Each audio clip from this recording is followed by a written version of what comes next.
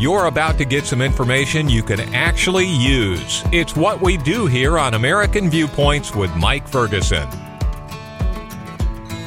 Over the past several months, we've had a lot of coverage, and we should, about inflation and the way that things are going up in price and the way this affects your life.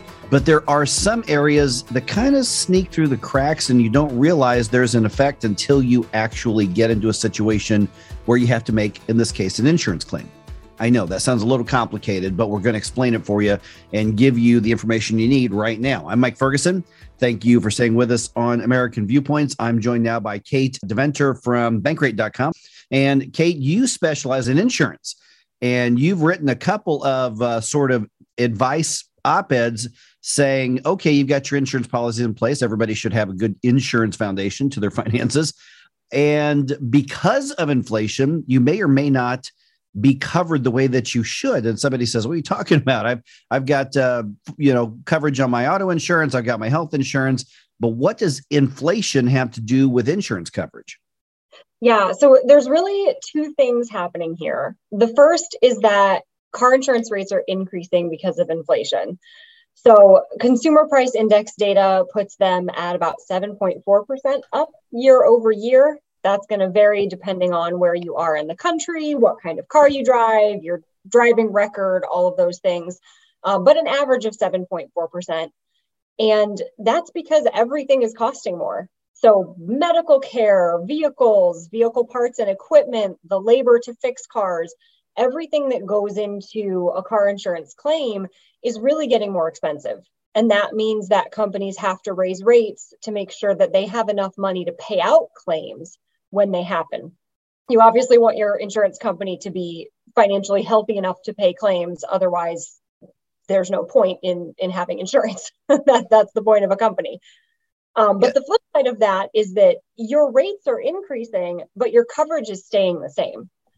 So here you have these claims that are costing more because of inflation, but your coverage hasn't increased. And for some people, that could mean that because of inflation, you're actually underinsured.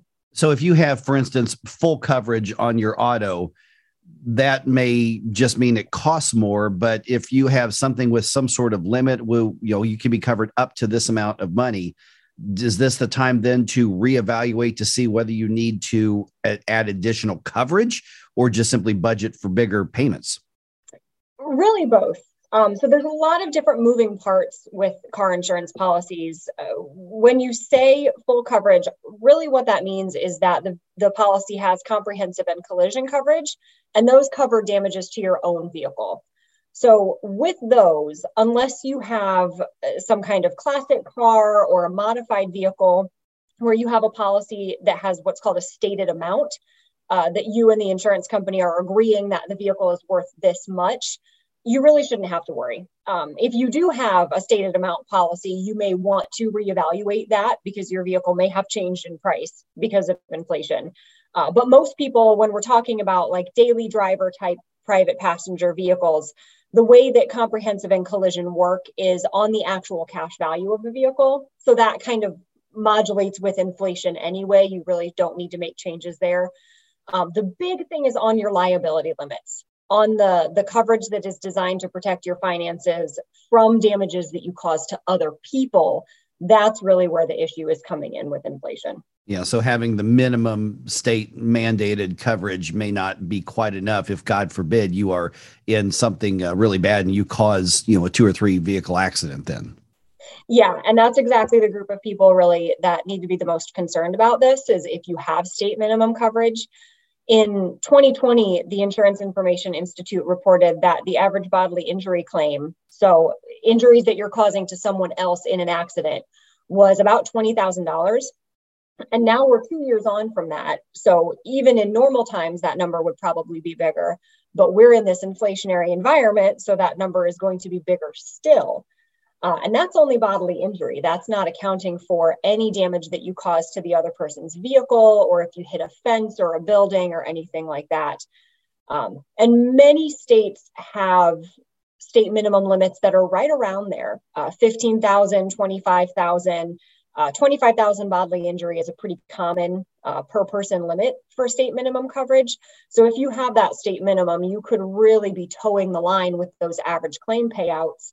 And if a claim goes over that amount and your insurance is not enough to cover it, that comes back on you to pay out of pocket. All right, we're visiting with Kate Deventer from Bankrate.com. Kate, everything we talked about so far is auto. Is there a similar principle on something like maybe homeowners insurance or renters insurance as well? Yeah, absolutely. So a lot of homeowners insurance policies have an inflation guard built into them where your coverage for your dwelling, the actual structure of your house, will increase every year to keep pace with inflation. That being said, the inflation this year has ramped up really quickly. So if your policy renewed in January, you may have gotten some inflation guard benefits from that, but it's not going to account for the year over year increases that we've seen consistently every single month. So you may want to take a look at your homeowner's insurance policy as well, and your renter's insurance policy for your belongings, making sure that those levels are accurate. And, increasing your coverage, whether it's on auto insurance or home insurance, it might not really be as expensive as many people think. Yeah. And so that was the next question is, where do we go from here? We've got just a couple of minutes left, Kate, and that has to do with insurance is in place to cover things financially that we just generally don't have enough cash to hang around. We may not always have enough cash to pay off, a car that still has $17,000 or $10,000 left on the notes. That's why we have insurance. So when you want to assess this, what's the way to do it? If you had to take the first step or two to say, okay, let's make sure that everything's in place in case the worst happens, how do we do that? I would say the very first step is to understand what you have now. So if you don't know how your car insurance policy works, if you took out your policy years ago and you're paying the bill and you've never looked at it since, get that policy out or call your agency or call your company and just have a conversation about what coverage you have and get familiar with that. And then you can request a quote for the next limit. Our data from Quadrant Information Services showed that to go from a state minimum policy, so a full coverage policy with state minimum liability limits, up to the next level, generally the next level of liability coverage is $50,000 per person up to $100,000 per accident of bodily injury coverage and $50,000 of property damage coverage. And again, that's paying for the damages that you cause to other people. It's only a $7 difference per month.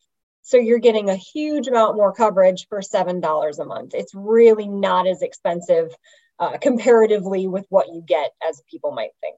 One thing we know about this economy is it's really tough to forecast what could happen. Federal Reserve could raise interest rates again. That may or may not affect all of these things. But if it does, is this something that we should be looking for? Okay, 2-3 months, go revisit all these policies again? Or if we readjust now, do we have probably more time, 6 months, a year, to resettle that? Because there's just a lot of unanswered questions in this particular economy, regardless of where you are on the political scale. For sure. And what you should know about car insurance is that you can always change. You're never locked into any change you make on a policy. If you increase your limits now, and then if hopefully the economy settles itself down, if you feel like you're overinsured, you can always go back down. That said, even though overinsurance is a thing, you can buy too much insurance for the assets you have to protect. It's not super likely that people would. All right. You can find Kate Deventer's work at bankrate.com, bankrate.com. Kate, appreciate the insight and appreciate the information. Yeah, thank you so much for having me.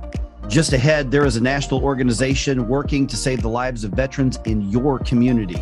We will tell you about it right here on American Viewpoints.